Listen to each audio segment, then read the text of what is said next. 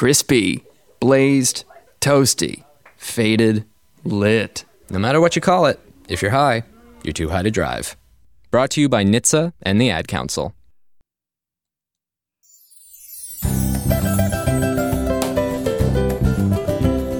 You're listening to WBCA-LP 102.9 FM, Boston, Boston's community radio station.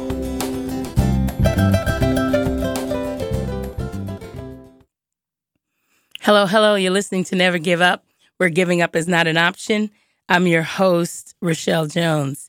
So I just want to thank everyone who comes on so faithfully to listen to our show and listen to some ideas and just really tools and, encouragements on how to stay up and how to keep that momentum and how to stay, alive and keep it fresh and spontaneous, and reaching some of those goals, reaching some of those benchmarks and not hitting the pause button. And if you do have to hit the pause button, just don't keep it there on pause for years. Pause is simply sometimes we get to rest, we get to restructure, we get to kind of figure out, what we want our next steps to be. Because remember, as we talked about last week, everything's a choice. We're making choices, and we want to make sure that we're putting thought and prayer into our next steps and the choices that God, wants us to make. And when we read the poem about the mountain, we took excerpts from the poem "The Mountain" by Laura Ding Edwards. Shout out to her poem, but basically is just because you slowed down or you rested, it doesn't mean that you're defeated, doesn't mean that you're a failure. It's just a moment. And sometimes we all need to take a moment, a retreat, a vacation, a pause, but don't let the pause be too long. So, we just want to stay alive and afresh. We live in a world and a society where there's lots of adversity. There's things coming, challenges. Things are moving quick, and our perception of ourselves is sometimes based upon what we hear or what we see. And we start making these generalizing or comparing ourselves, especially social media. We start to compare ourselves, our jobs, our ministries, our life, our children, and then sometimes that's the sign that we're moving maybe backwards and not forwards, because we are unique, right? We're our own fingerprint. So the only thing you know how to be is your fingerprint. And if your fingerprint is based upon this and this person and what this person says or that person does, then you're losing who you are. And God has fashioned you and has, predestined you while you were in your mother's womb. He thought about you and what your destiny would be, and that you would walk and fulfill the purpose that God has for your life. And that's what we want. We want to push everyone forward. This is my opportunity to be able to help you push higher and be greater, because the one who is great is within you. And so we each house within us the third person of the Godhead, right? He's dwelling in us, and he wants to be able to make our lives rich. And I don't mean necessarily financially rich, but we want to be excellent in everything that we do and everything that we say. And when adversity hits, and it will, that we'll be able to stand, right? Because our house was built on the rock, right? And not on sand, not on quicksand. So I wouldn't want to build a house on quicksand, right? Because it's a matter of time, it's going to begin to collapse. And so we want to build our house on the rock. And we've read in the Bible that the rock is Jesus Christ. The rock is the gospel, right? And so therefore we want to build our house on the rock. And speaking of building our house, today's show is segmented around the promises of God. One of my favorite scriptures is that the promises of God are yes and amen, right? So it's like you just got to give your solid okay. You have to give your yes. And amen means completed, so be it, right? And so we're going to just read different promises. And as we read them, sometimes we may have a solid yes. And then sometimes we're still in the midst. We're still working on it, So I was doing, not as a side conversation, and I sometimes can do rabbit trails, but one of the things, we had a demonstration on an onion, and so we got the opportunity to begin to try to peel this onion, right? So first it was just hard. It really depends on the onion you have. I had a white onion that was pretty solid, and it was just hard to find the starting place to be able to peel it, right? And so at first, I'm really trying to pull, so I had to get to that little tip, that root, and start trying to pull, and, it was hard it kept breaking and tearing, and then it was hard to peel and pluck up. But once I began to start the peel, then it began to peel, and then I was able to do the next one.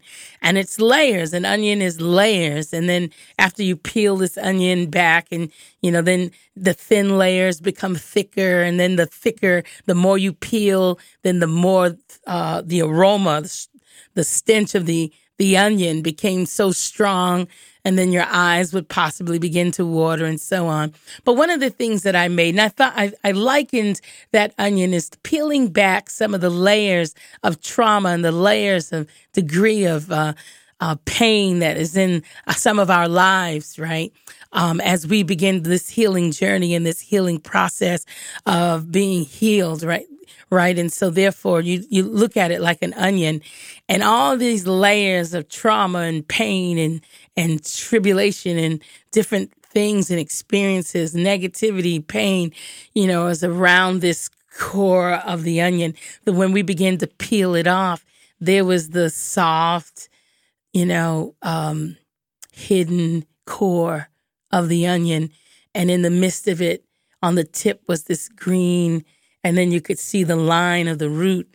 And it just reminded me of the promise that he'll never leave me or forsake me.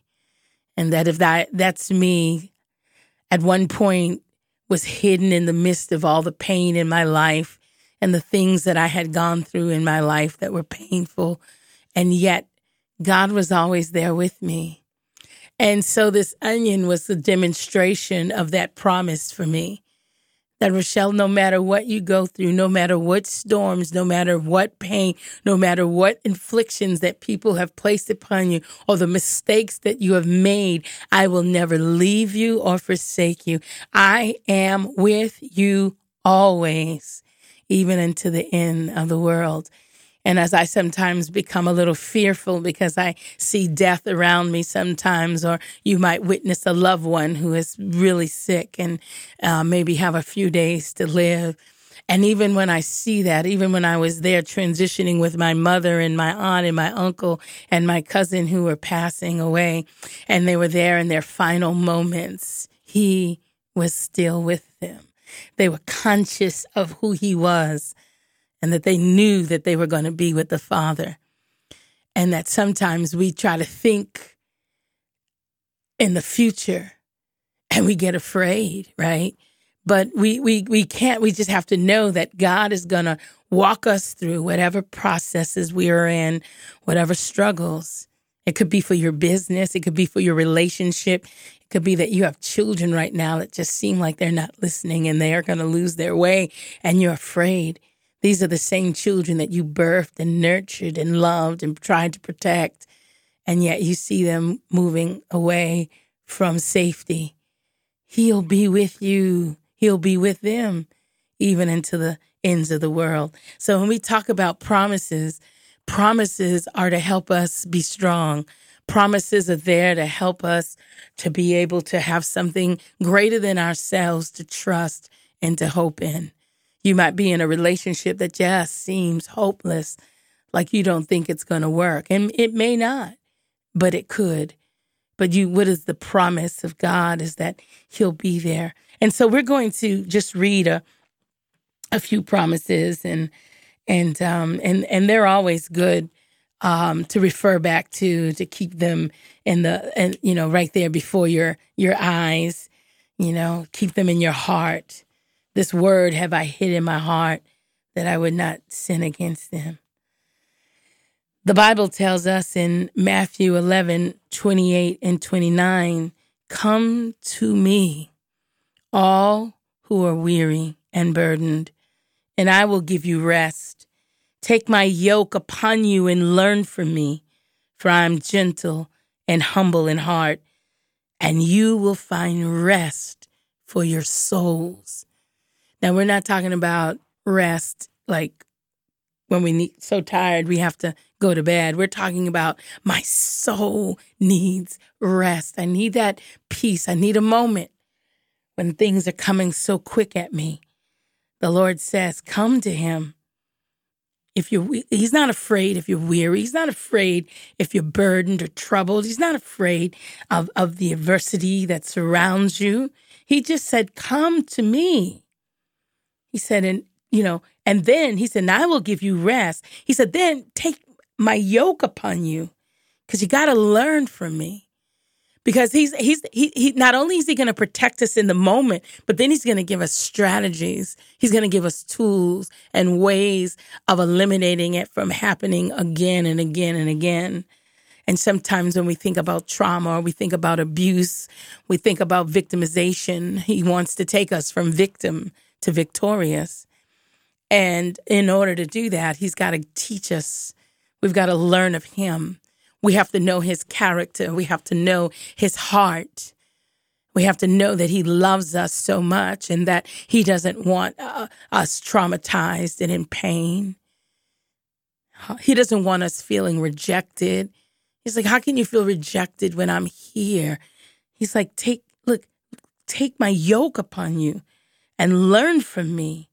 He said, because then you'll know that I am gentle and humble in heart. And you're going to find rest for your souls. So that's a promise. The other promise he gives us is Jeremiah 29:11.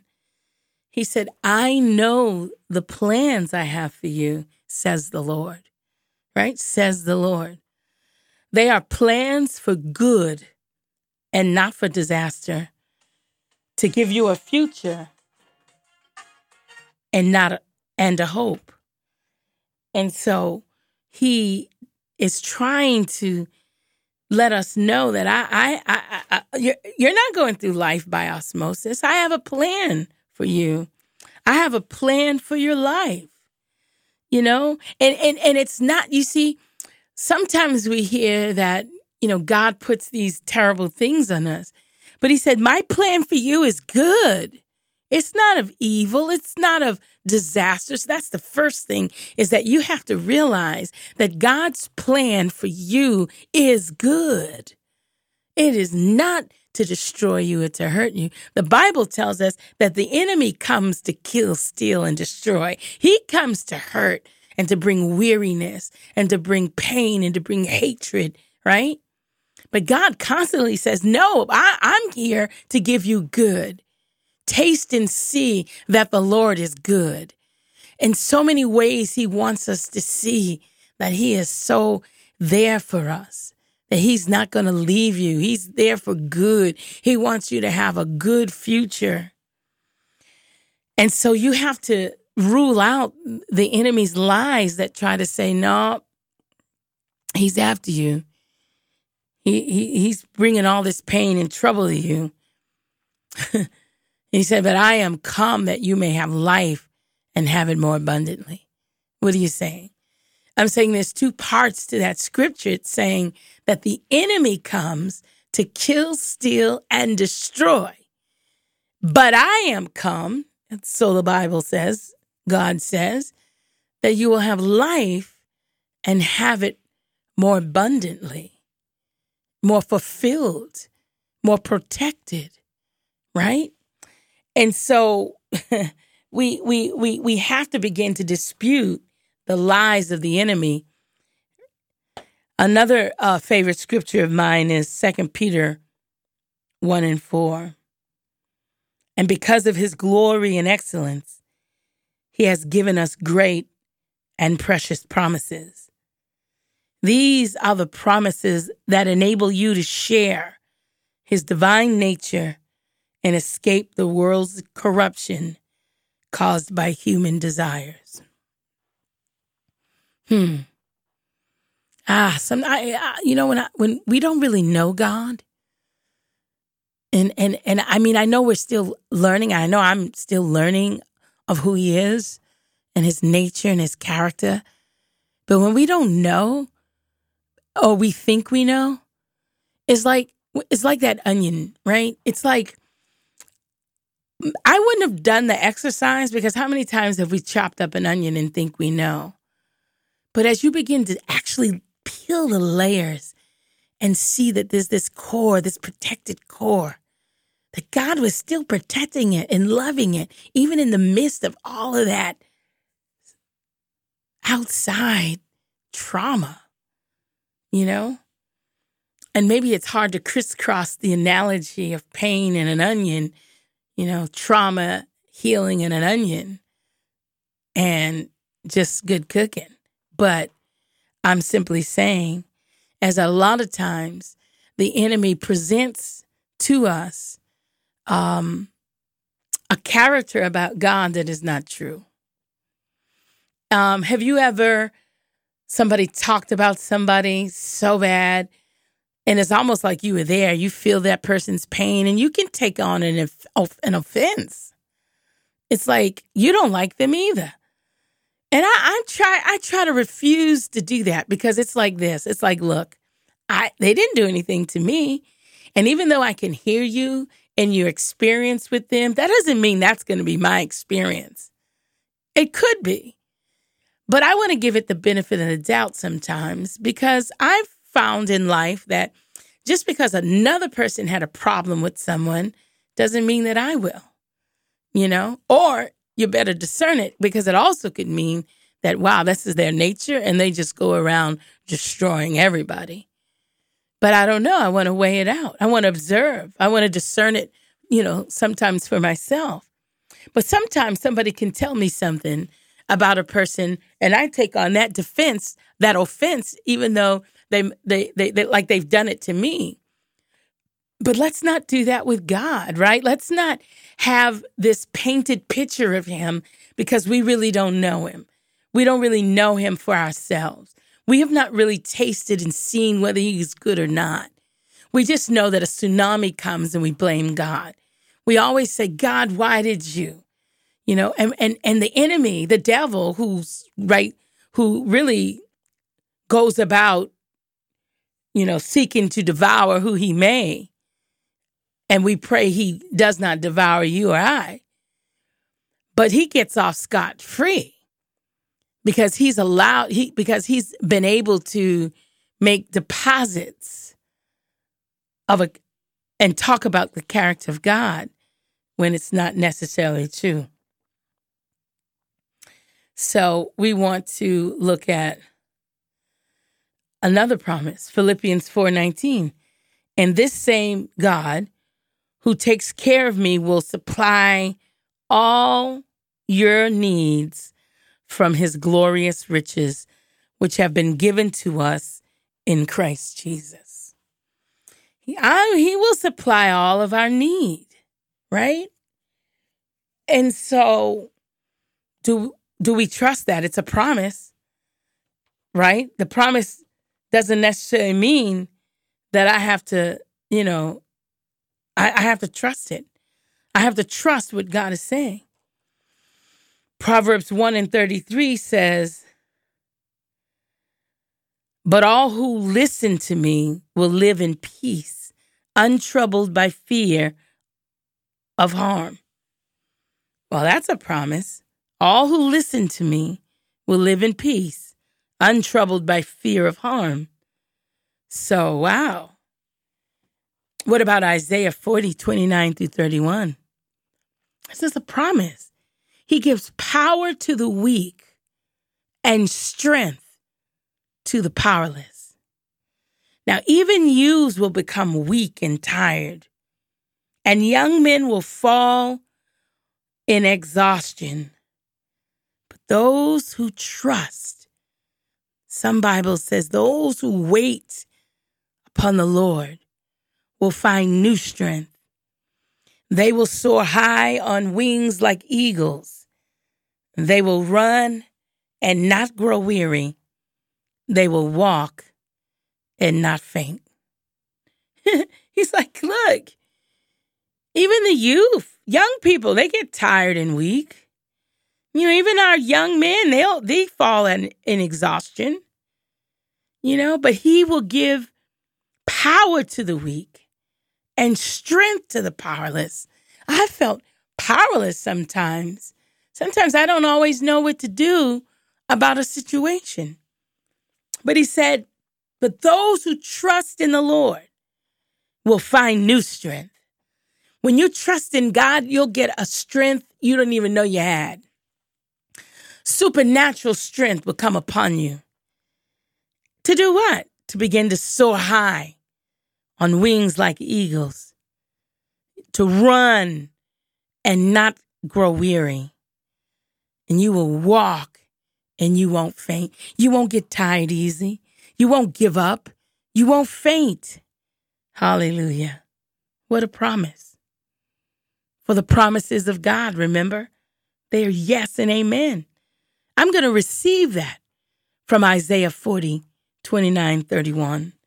For days when I feel I'm not strong enough, I don't know enough, I may be getting tired and weary, right?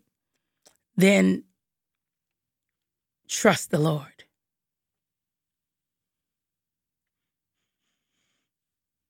Romans 8:37-39. What a promise. No, despite all these things, overwhelming victory is ours through Christ who loved us, right? And I am convinced that nothing can ever separate us from God's love. What a promise. Neither death nor life, neither angels nor demons, neither our fears for today, nor our worries about tomorrow, not even the powers of hell can separate us from God's love. No power in the sky above or in the earth below. Indeed, nothing in all creation will ever be able to separate us from the love of God that is revealed in Christ Jesus, our Lord. I am holding on to that promise that nothing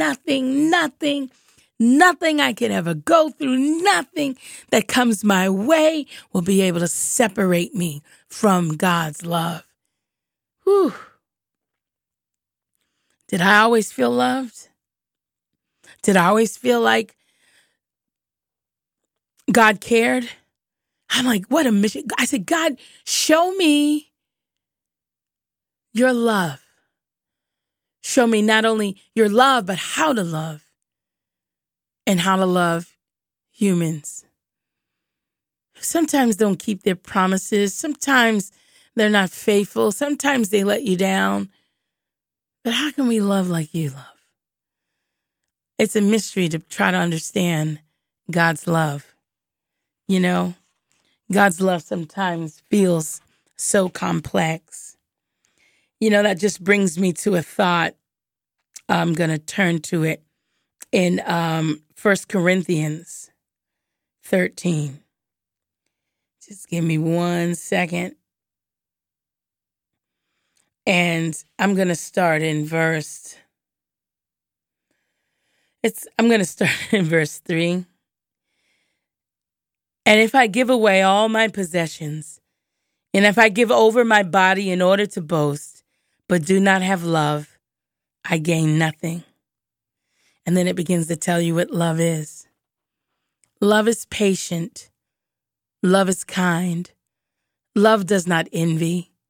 It is not boastful. It is not arrogant. It is not rude. It is not self-seeking. It is not irritable and does not keep a record of wrongs. Love finds no joy and unrighteousness, but rejoices in the truth. It bears all things, believes all things, hopes all things, endures all things. Love never ends. Hallelujah. The Bible says that God is love. So when I think about this, nothing can separate me from the love of God. Lord, help me to stand on that promise. But also, when I read 1 Corinthians and I read about what your love entails, wow. Give me the strength to love properly like you did, like you do. And we don't always do things right.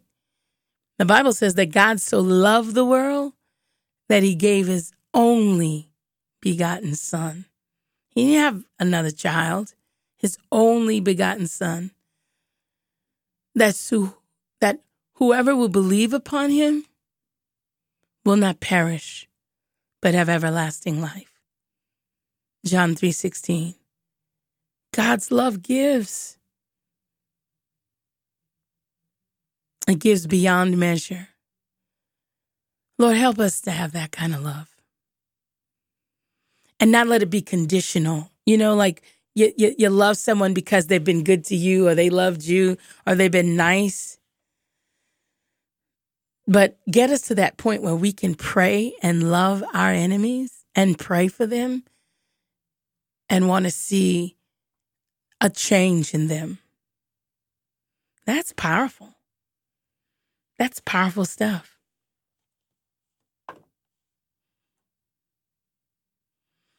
Romans 10:9, if you confess with your mouth that Jesus is Lord and believe in your heart that God raised him from the dead, you'll be saved. We're going to end on that note. You'll be saved. It's a promise. It's a promise that if you confess with your mouth and you believe in your heart that God raised him from the dead, then you'll be saved. I want us to just ponder on that. Today we were just kind of talking about the promises of God. And when you can stand on those promises, it will help you to not give up. Once again, you're listening to Never Give Up, where giving up is not an option. I'm your host, Rochelle Jones. You have a powerful, powerful week. And remember that greatness is on the inside of you. God bless.